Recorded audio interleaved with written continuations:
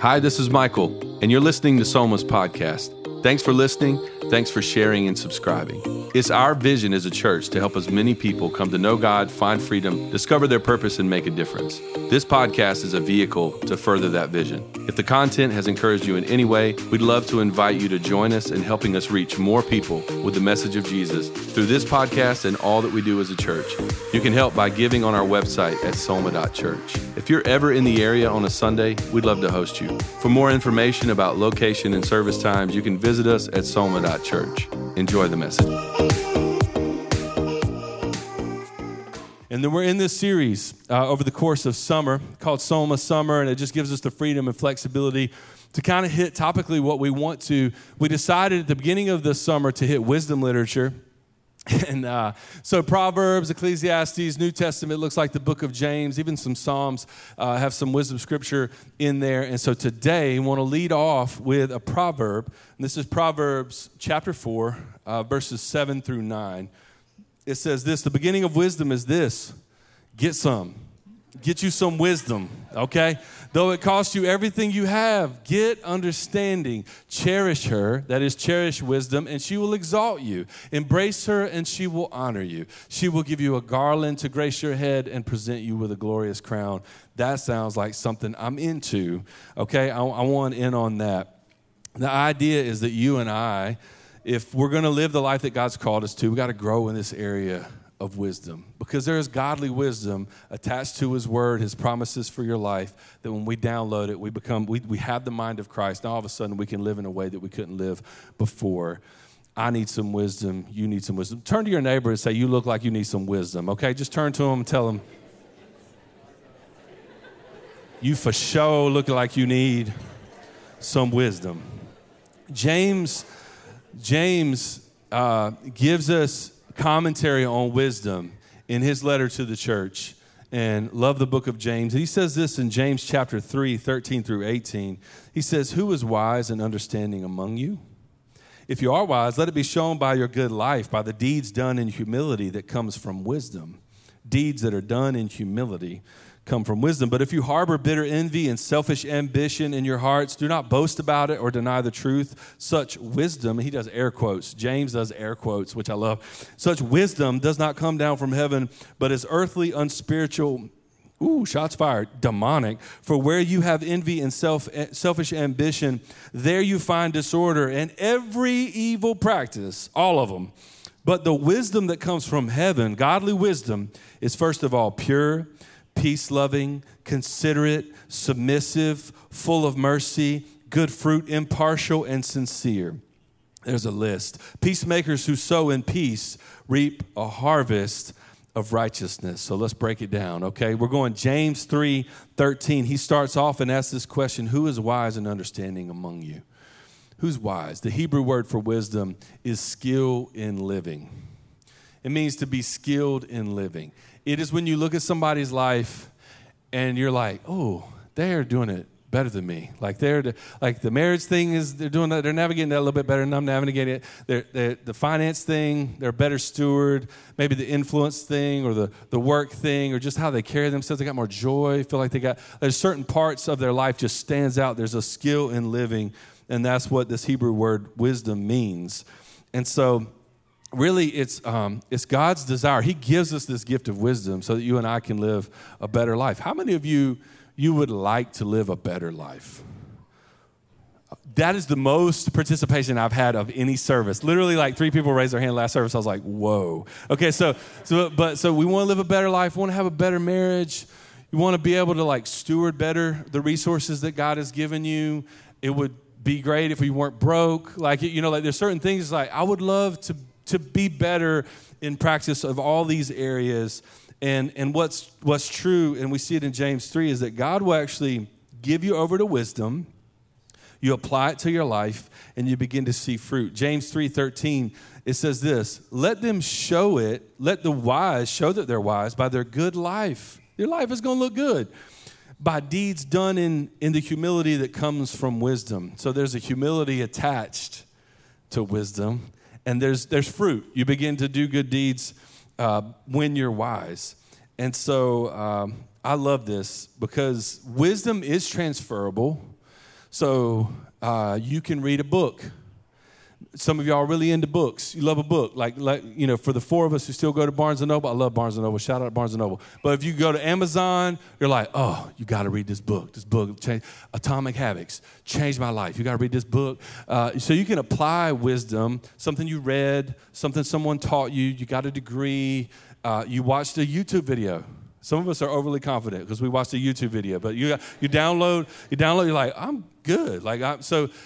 You can have wisdom that way, transferable wisdom, or, and this is what we see in Scripture, there's just some wisdom that you can't read in a book.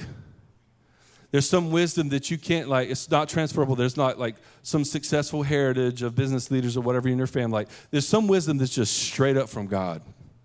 So you have a prayer life. Holy Spirit speaks to you. God gives you application for what he's already said in his word. But there's just a wisdom attached to following Jesus that is just different. Following Jesus isn't about doing religious things or behavior modification. So again, you can transfer certain, even if you're not a follower of Jesus or you don't believe in God, you could take Proverbs, apply it to your life and be like, dang, that actually works. But following Jesus and being in a relationship with him isn't about behavior modification. Christianity is about having God transform your life, where God begins to change your desires on your heart.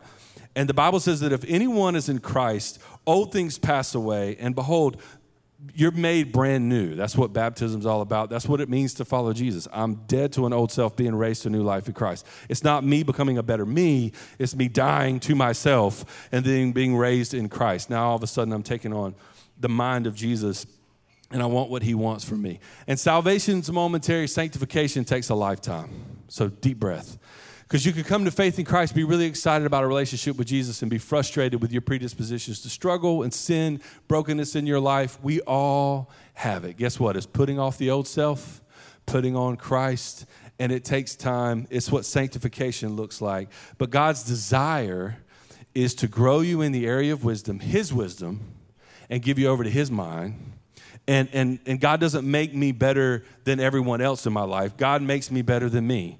So it's not, what we all fall into is the comparison trap. We're too busy worried about what somebody else is doing or not doing or where they're at, or instead of, you're not my mark.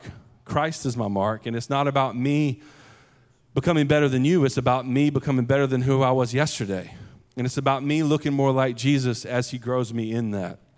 James 3:14-15, James goes on. He says, if you harbor bitter envy and selfish ambition in your hearts, do not boast about it or deny the truth. Such wisdom does not come down from heaven, but it's earthly, unspiritual, and demonic. And James says, hey, if you have unselfish ambition, you might look real smart on paper.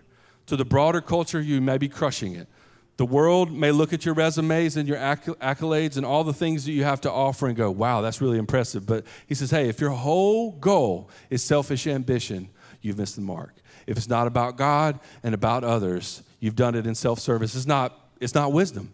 It's not wisdom for you, and it's unfulfilling. Because if it's only always about you, even if you get the things that you're after, you get them and you realize that did nothing for me, because God wired you for one another.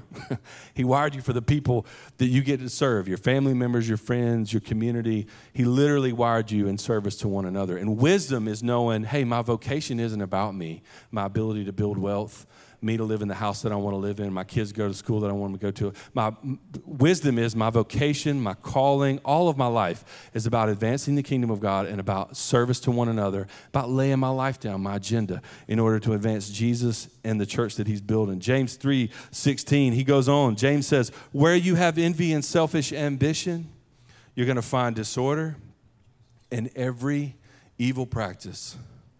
Where there's envy and selfish ambition, this is where it starts to fall apart, James says. And so we're all going through the same things.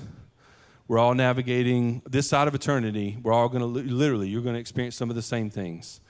And you're going to, relationships, we're all going to have to navigate relationships. Many of us, marriage. We're going to have to navigate children. We're going to have to navigate career path. We're going to have to navigate suffering and loss and all the things you have to navigate this side of eternity. And it's the wise who are set apart in the way that they operate in those things. So I can have the mind of Christ and just be set apart in those things, it just hits different. James 1:5, here's how we get that. He tells us this all the way back in chapter 1. So James tells us, if any of you lacks wisdom, which is a lot of us if we're being honest, if any of you lacks wisdom, you should just ask God. Ask him, who gives generously to all without finding fault, and it'll be given to you. I love, if you don't write down anything else I say today, write down that verse. So encouraging. If you lack wisdom, and you probably do in some areas, ask God, and he will give it to you without finding fault. Ooh, and he'll begin to grow you into his likeness, his same mind. Ask him, and I love it. I love that in the scriptures, Jesus reiterates this whole idea of, hey, when it comes to prayer life, when it comes to faith, when it comes to following God, have a level of humility that just asks. Be dependent on him. Knock, seek, door will be open. He'll create opportunity. He goes on in verse 17 and 18. James says this, the wisdom that comes from heaven, here's what it looks like. He defines wisdom. It's pure, peace-loving, considerate, submissive, full of mercy, good fruit, impartial, and sincere. Peacemakers who sow in peace reap a harvest of righteousness. So let's break down how he defines for us wisdom. The wise have, first of all, they have a pure heart. So this is verse 17, but the wisdom that comes from heaven, again, this is godly wisdom, is pure. And so depending on your background and your tradition and your experience in church, when you hear the word pure, you get a different idea as to what pure is. And it's not being religious, or it's not like checking all the boxes, or it's not pure is not even perfection. You and I, there's been one who's perfect, and we serve him, and thank God he was perfect because he stood in our place and he offers us grace, the things that we don't deserve. He also offers us mercy, not giving us the things that we deserve, but he's perfect in our place, and because we have our faith in Jesus, he's done things that you and I can't do. So we're not perfect, but pure is a desire for godliness. Pure is like, man, the overall trajectory of my life ought to look like pursuing more of what God wants for me. It's being unsatisfied with the status quo. My life has always looked like this. I want more of what God wants for me. I begin to grow in his likeness in the person of Jesus. That's what it looks like to grow in purity. Again, the whole idea is I want more of what he wants. Titus 1:15, the Apostle Paul, here's what Paul says about it. I love his words. He says, to the pure, all things are pure. But to those who are corrupted and do not believe, nothing is pure. In fact, both their minds and consciences are corrupted. And we know this because if you think back to when you were a little kid, if you think like the healthy level of naivety that you had when you were a child, think about how pure your motivations were and your heart was as a kid. You say things, do things that were, if you said those same things and did those same things today, your mind would go to a certain place. But when you're 4, you're like, whatever. And you go to the playground, you're meeting kids, they're your best friend, you don't even know their name. They're just like, there's like healthy level of naivety. Everything's awesome. Mom and dad love me. Life is great. Woo! And this is the reason why Jesus tells us, hey, in order to enter the kingdom of God, you have to have childlike faith. Because there's a purity attached to that. And God even tells us, here's what he promises us. He can get you back to a place where your heart and your motivations for people are pure. Where you begin to see people the way that he sees people. Even the people that bother you, even the people that rub you, even the people that are your enemies. Again, the idea is, God, give me over to more of what you see. When God touches your life, he changes your heart and begins to give you the desire to do what is right. That's what he's talking about in Titus 1. It's actually a salvation passage of Scripture where it's talking about God changing our perspective and our heart and our motivation. And it's so important that Jesus in Matthew 5, when he's given like the best sermon of all time, here's what he says about how important it is to be pure in heart. Blessed are the pure in heart, for they will see God. We want to see God. We want to have wisdom. We got to focus on this area of purity. So what is pure? When something's pure, it's just you've removed like foreign contamination. That's what it means. Stuff that wasn't supposed to be there, you're taking it out.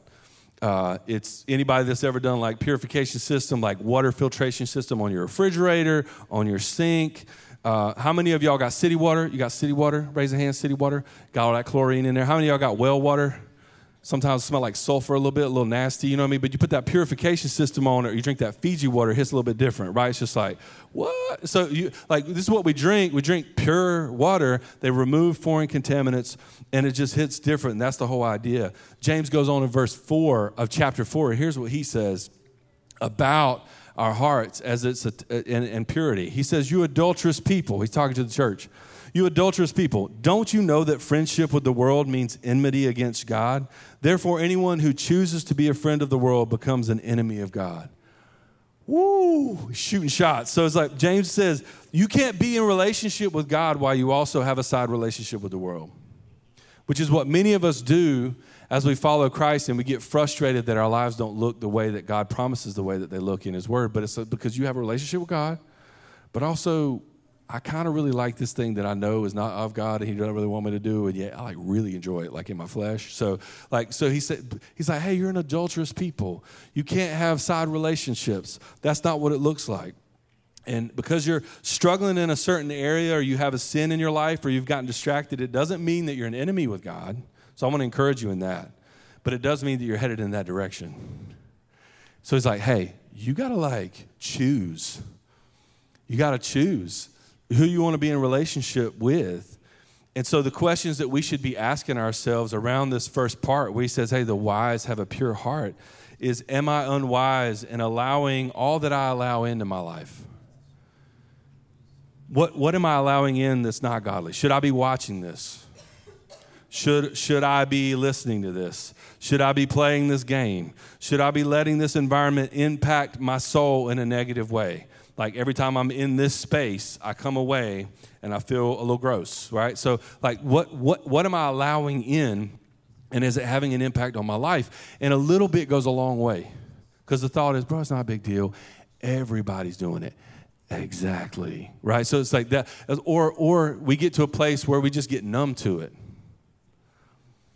and which is also scary, because now you don't even feel it anymore. But a little bit goes a long way. It's like the kid who comes home.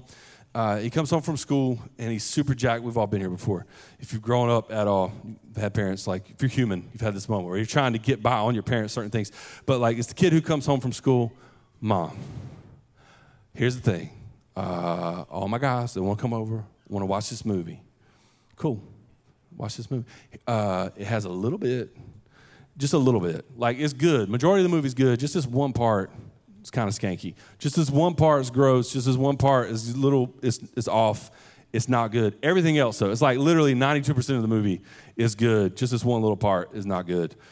And I know your standard, and I know it's unhealthy to have garbage in, garbage out, that kind of thing. But also everybody's watching this movie. Everybody that I know, and Mom says, okay, have them come over, watch the movie. Kid's like, oh my gosh, it's crazy. So he invites all of his friends. Hey, look, party at my house. We're going to hang out. Mom says, matter of fact, I'll make your favorite brownies. Shut up. This is the best day ever. Invite his friends coming over. She's making the brownies. Mom goes outside, got a little Scottish Terrier. She picked little Scottish Terrier's poop up, little Willie's poop up. Pick it up, bring it inside just a little bit. Puts that in the brownie batter. Not a lot, just a little. Puts that in the brownie batter, scoops that up, bakes them. Nobody knows the difference. Gets ready, slices them things up, puts them on a plate, brings them out to the kids hey, here you go. Enjoy the movie. Kids are this is the best day ever. This is awesome. Your mom is so cool. By the way, there's a little bit, just a little bit, of Willie's poop in there. You're not going to taste it. It's not a big deal. Just a little bit. Enjoy your movie, right? How many of you know a little poop goes a long way? Same thing, in your spiritual life, when it comes to, James says, hey, you can't have 1 foot here and 1 foot here. And it does not mean, hear me, that bad things won't happen, temptations won't happen, sin won't happen. It doesn't mean that. It just means that the overall trajectory of your life should be to desire what God wants for you. Again, because otherwise, man, your friendship with the world means enmity against God. And it's just not wisdom. The wise have a pure heart. I want to say one other thing on having a pure heart, because sometimes in church world we get a little judgy. And by a little, I mean we get real judgy. So biblically, what this should look like is you focusing on your own pure heart, not the person next to you. So I want to say this, because you'll actually transform it'll hit different, you'll preach better, your life will make a greater impact if you're not overwhelmingly focused about other people's walk. And I'm not saying you don't have a span of care. You should care about, listen, if you're married, you're one. You should help and serve your spouse in that way. If you have kids, it's your job to shepherd, steward, lead them in that way. And if people invite you into a relationship, or they want you to speak into their life, speak into their life. But overwhelmingly, some of us are too focused on other people's walk when we should be focused on, I got enough stuff. I don't know about you. Jesus says, hey, if you'll take the log out of your eye, you will be better equipped to take the little speck out of your neighbor's eye, right? But why don't we just focus on your own pure heart first, and then you'll preach a better message with your life. And so James says this in James 4:8. He says, come near to God, and he will come near to you. Wash your hands, you sinners. Purify your hearts, you double-minded. Here's how life transformation happens. Not by behavior modification, not by a punch list. Come near to God. James says, hey, you want wisdom? Draw near to God.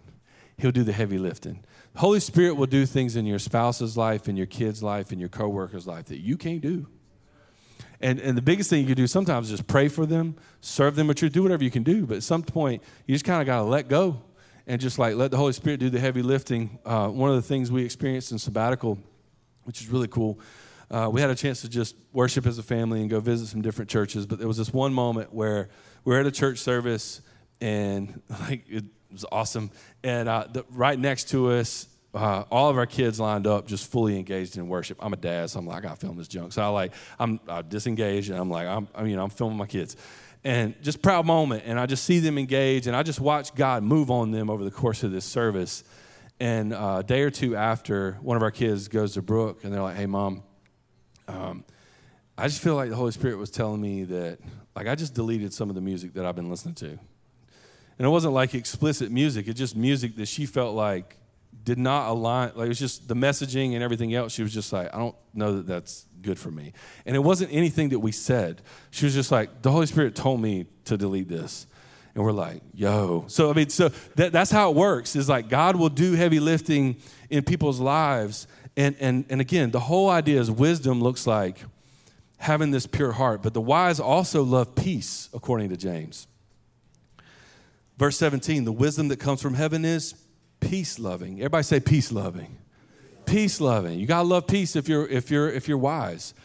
And so the whole idea is not the avoidance of conflict. That's not peace. But you're not looking for a fight. You're not trying to cause dissension. You're not like, we live in a space and a time culturally where it is entertainment for us to watch other people argue. They've made that a form of entertainment. They know you love that. That junk's on social media, whatever TV you watch, especially in the area of politics. Can you imagine what world it would look like? This is new heaven, new earth, new creation. When we get there one day, this is what politics is going to look like, where people who are elected representatives actually care about what's true and what's best for their constituency, rather than posturing against the other side of the aisle or whoever's idea. So what we have is hey, I've got this idea. And it's true of politics, it's true of broader culture. This idea of dissension, this idea of having a contentious behavior. I know what's right. No, I know what's right. When's the last time somebody was like, hold up, that's a good idea. I concede my point. Good job. Like, no one, when's the last time somebody said that in a political debate or in that type of space? But the whole idea is to love peace. Love peace. And so here's what James says in James 1:19-20. Everyone should be quick to listen, slow to speak, slow to become angry. There's so much application right there. And you'll read through that real quick and miss it. Quick to listen. Y'all ever been in a conversation with somebody and you meet them for the first time, they're talking, you get about halfway through the conversation, you go, dang, what was her name? Like, you weren't listening at all. Like, so quick to listen, slow to speak, don't one-up them, don't interrupt them, be considerate in that way. and then slow to become angry, because human anger does not produce the righteousness that God desires. Anybody who has ever experienced human anger knows that it does not produce the righteousness that God desires. Can I get an amen from anybody? Can I get a witness? Yes. So when I experience human anger, I do not always say the right things, do the right things. I don't have the right tone. I don't have the right. And so he's saying, hey, avoid that. That's not wisdom. Proverbs 14:29 says this: people with understanding control their anger. Self-control is the fruit of the Spirit. A hot temper shows great foolishness. Proverbs 23, it's a mark of good character to avert quarrels, but fools love to pick fights. And so basically what he's saying when he's talking about loving peace is like, don't be someone who's all the time looking for an opportunity to be upset or offended or complain. Like someone who's picking a fight, someone who's on edge. You may know somebody like that. They're in your family. You went to school with them. You be sitting next to them right now. Don't look at them, where they're just like you go out in public and it's like somebody looks at them too long. Or like somebody cuts them off in traffic, got road rage, trying to run somebody off the road. Like, bro, Grandma, what are we doing? But people who just like picking fights. And so it's like, what is wisdom is to love peace. The wise don't go looking for a fight. And conflict can't continue without your participation and my participation. So if you're someone who you're like, man, everywhere I go, like people are fighting me. You are the common denominator, right? So like, think about it. Am I wise in this area? And this next one just kind of comes off of the whole idea of loving peace, is the wise are considerate. James 3:17, but the wisdom that comes from heaven is considerate. And to be considerate, it means this. Watch this. You consider it. It's super deep. I know, I've been gone for 4 weeks. But it's what it means. This means you're considerate you're thinking of others as you are interacting with people. You have some understanding. This is the reason why James asked the question, who is wise and understanding, as if those go together. Hey, you know what wisdom looks like? Instead of looking like seeking to be understood, it looks like seeking to understand. So instead of it's the reason why he tells us to shut up as well and listen more than we speak. He's like, hey, listen, seek to understand what your spouse is going through. Seek to understand what your kids are going through. Seek to understand what that person who doesn't hold your convictions, doesn't even really like you. Seek to understand them. Seek to understand what your employer or your employee or your friend or people who've been offended or whatever. Don't lead with your idea and your agenda. Seek to understand so that you can better serve them in that. And he says that's what wisdom looks like. It looks considerate. Romans 15:1-3 says this: we who are strong ought to bear with the failings of the weak and not to please ourselves. Each of us should please our neighbors for their good, to build them up, for even Christ did not please himself. Paul says, hey, you know what it's about? Your understanding their situations so that you can serve them. That's ultimately what it's about, even people who don't share your convictions. And so the wise are considerate, but the wise are also willing to yield. He says this in verse 17, the wisdom that comes from heaven is submissive. And I just lost some of you because you're like, I'm good. I ain't doing submissive, bro. I'm a Enneagram 8. You know what I mean? Like I'm a man's man. You know what I mean? Like I hunt. Like I'm not doing submissive. But it doesn't mean submissive the way that you and I think about it. It means that you're willing to yield the point. So if you're in a group setting or in a meeting or someone has a different perspective than you and it's right, you go, you're right. That's what that means. It's just like, yeah, that's really good. I didn't think of that. And some of us struggle so bad with this that when we actually yield the point, sometimes it blows people's mind in our life. When we're like, because we're so combative or we're always right or whatever. But it's like, man, when we finally yield the point, they're like, oh, okay, I don't really know what to do now, because it's like, it caught me off guard with how willing to work with me on that you are.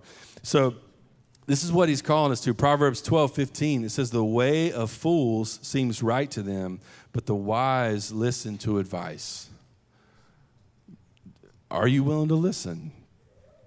And this goes along with being considerate, because if you're like me, I struggle with, I have a high appraisal of my opinion sometimes, And if I'm in conversation with someone, I will interrupt them, which is so rude and inconsiderate, something I'm working on. The people who are closest to me deal with it more than anybody. Brooke can amen me on this part. But like if you're around me, it's just, and I'm so excited about engaging whatever conversation, but I need to just be quick to listen, slow to speak, and just like be present in that way. Have the mind of Christ, that I'm serving with consideration and that I'm also serving, being willing to yield. And then he goes on. He says, the wise are full of mercy and good fruit. Everybody say mercy.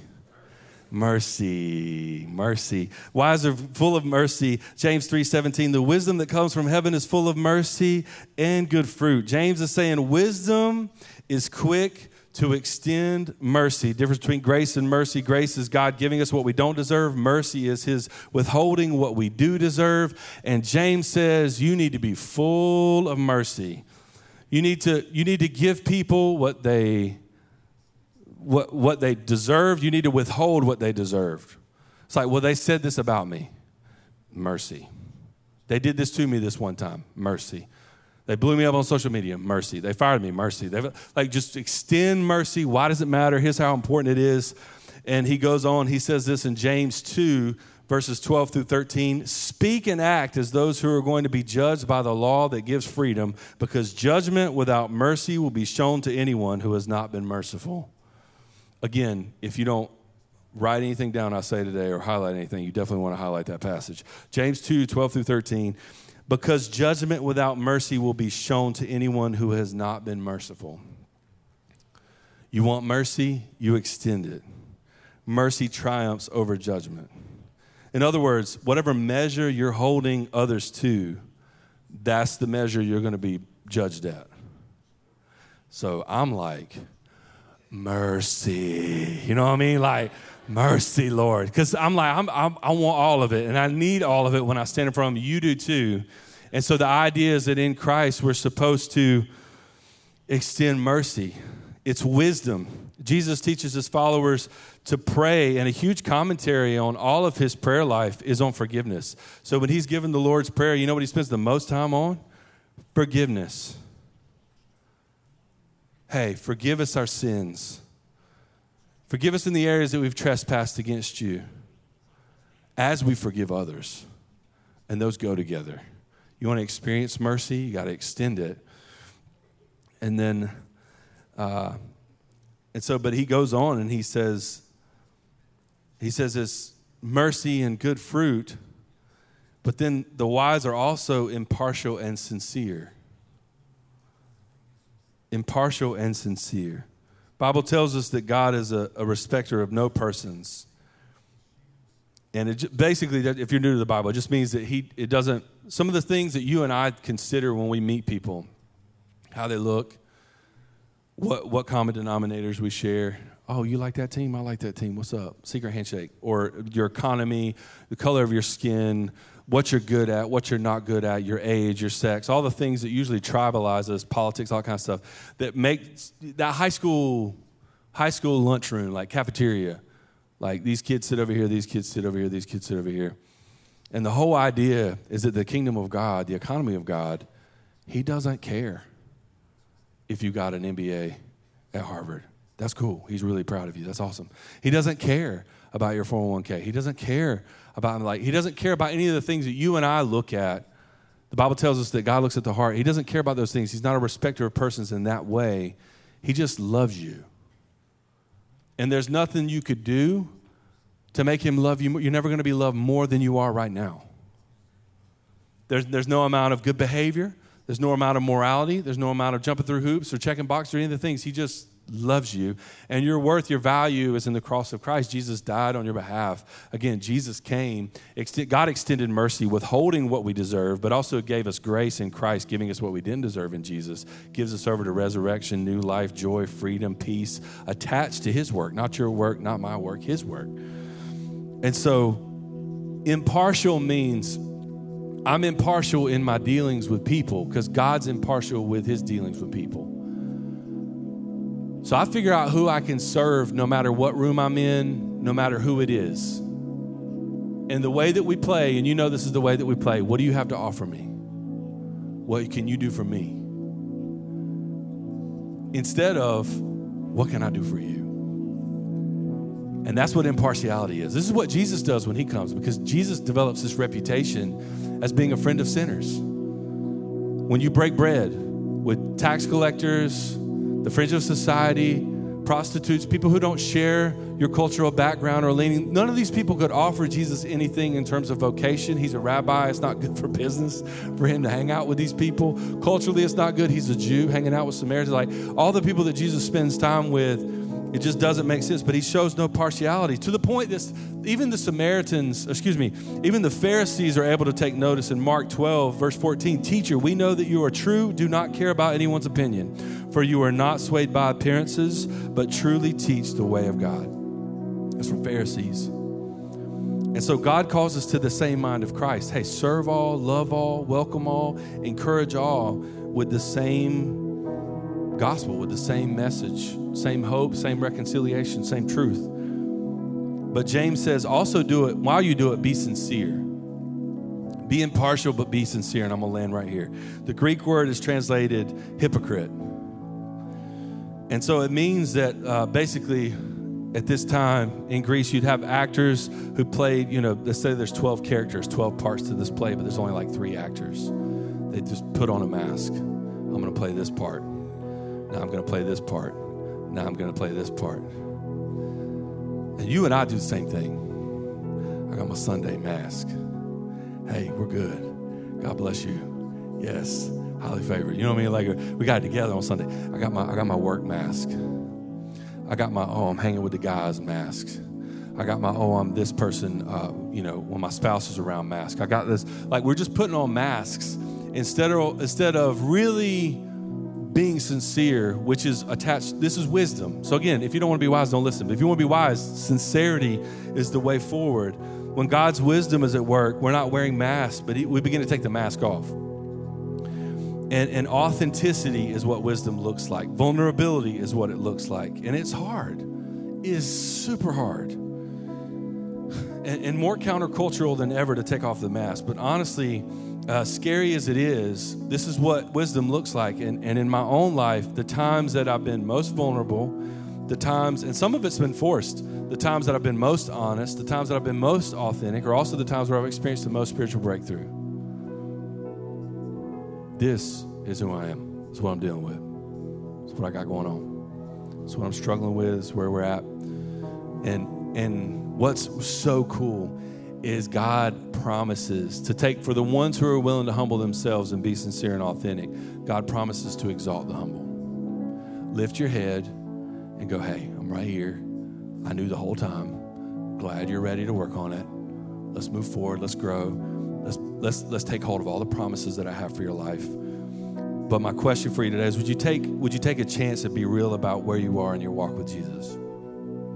Would you be real about where you are when it comes to authenticity and sincerity? And all of the things that we've talked about up to this point, man, I just struggle. Man, the pure heart piece caught me because I know there's some things in my life that need to be addressed, and I'm struggling with that. This whole idea of loving peace. I'm angry. I desire control. I'm angry all the time. I pick a fight all the time. This is for me. The wise are considerate. I know I interrupt people. I know I'm arrogant. I know I need to consider others rather than myself. I need to yield. I need to experience the mercy that God has for me by extending that mercy to others and the good fruit that he wants for my life. And some of us, it's sincerity. So questions is, do you need him to make your heart more pure? Are you quick to pick a fight? Are you considerate of others? Do you need to grow in mercy? Do you want to be like Jesus and be impartial with your love towards others and sincere and authentic with what you're going through? And if you do, you need wisdom. And he tells us, hey, here's the beginning of wisdom. Get it. Get it however you can get it. And the Bible is clear to tell us what the beginning of wisdom looks like. It tells us exactly what it looks like. The fear of the Lord is the beginning of wisdom, and the knowledge of the Holy One is understanding. And so that whole knowledge of the Holy One is knowing him. This is the reason why we say, like, our mission statement as a church is know God, because it's like the word is gnosko. It just means I'm in a real relationship with God. I don't know things about him. I don't just attend I don't attend a church, which is, that's a whole nother message on that. But I know him. We're in a relationship. I know him. And this is the beginning of wisdom, is that you would begin a relationship with him and allow him to lead you in your life. And I'm so excited for those who have said, you know what? I want all that God has for me. I'm going public with my faith. I'm taking the next step and showing people, hey, here's who my God is. And I'm taking what he's been doing on the inside of me, and I'm going public with that. And if you're here and you want to participate in baptisms, we got you covered. While they're leading this song, just step out. Team would love to serve you. We got what you need. But for some of us, it's not that. You heard the Holy Spirit just kind of like tap you on the shoulder today. You felt it, and you're just like, I know God wants you to address a specific area of your life that feels inconsistent with who he's called you to be. Have the courage of conviction to deal with it. James goes on in James 5, and he tells us that, hey, if you want to experience healing in an area of your life that you've been struggling with, confess your sins one to another so that you can experience the healing that God offers. You experience forgiveness from him. You experience healing from sharing that burden with other people. There's a reason why we do church together. There's a reason why you need a community of believers. There's a reason why life and faith have to be done in the context of one another. This is what God calls us to. But I'm going to lead us in a prayer, and as we're praying, I would love for you to think what we talked through today and just ask that question, Holy Spirit, what's my next step? What do you want me to do? Do me a favor. If we could just stand together and close in prayer, that'd be great. Let's just stand to our feet. Team's going to come out and lead us in a song. We're going to celebrate baptisms. But I would love to just lead us in a prayer before we do that. Let's pray together. Father, thank you so much, God, for your word. And thank you for the opportunity to gather. Thank you for the opportunity to pray together as a community of believers. Thank you for the life change that has taken place this year so far. God, help us not to just be so used to you doing a miraculous work in people's lives that it becomes just autopilot and a thing that we're just like, oh, someone else came to faith in Christ. Oh, someone else is being impacted. It is a miracle that you are meeting us, that you're speaking directly to us, God, that you love us so much, that you craft an experience. You surround us with people and family and church family, all kinds of people who've impacted our lives to bring us to a point of salvation or a point of just sanctification, a point of just putting off some old things and just stepping into what you want for us next. And so I'm praying today for every single person who's here who knows, God, that you're talking to them right now in this moment. And give us the courage to be able to do something with that. If you're here and you know something we talked about today hits, just tell somebody. Again, back to sincerity and authenticity. Just begin to invite the right people into your life, people who love Jesus, love you, into that conversation, who want more for you, sometimes than you want for yourself, and then watch the transformation that takes place as a result. And if you're here today and you've never placed your faith or your trust in Jesus, so you don't know him, you know things about him, you've been doing religious things, but man, you want a moment where you really surrender, you go all in. Not one part of you is a Christian, but the whole of you is pursuing the things of God. If that's you today, with all of our heads bowed and our eyes closed, and you want to be in a relationship with Christ, surrender your life to him, would you just raise your hand in the room and say, that's for me? I know I've been playing games. Amen. Is there anybody else? Just say, that's for me. Amen. Just keep your hand up. Amen. Man, that is amazing. God, thank you.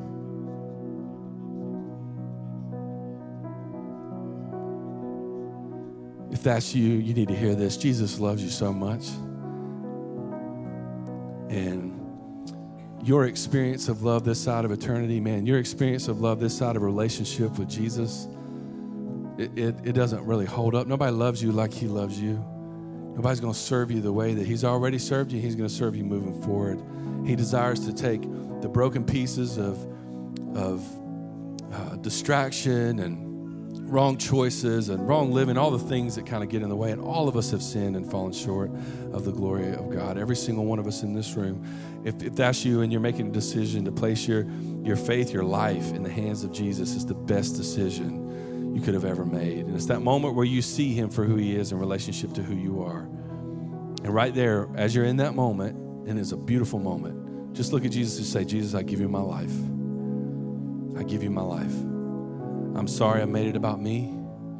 I'm sorry I've been selfish. I want to make it about you and about serving others. Would you give me over to a transformed life? Holy Spirit, would you change me from the inside out? Would you give me over to a wisdom that's heavenly?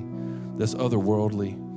And would you give me over to looking more like Jesus? Would you lead me in what that looks like, not only today, but moving forward the rest of my life? Jesus, I see you as Savior, your life, your death, and your resurrection. I see you crucified.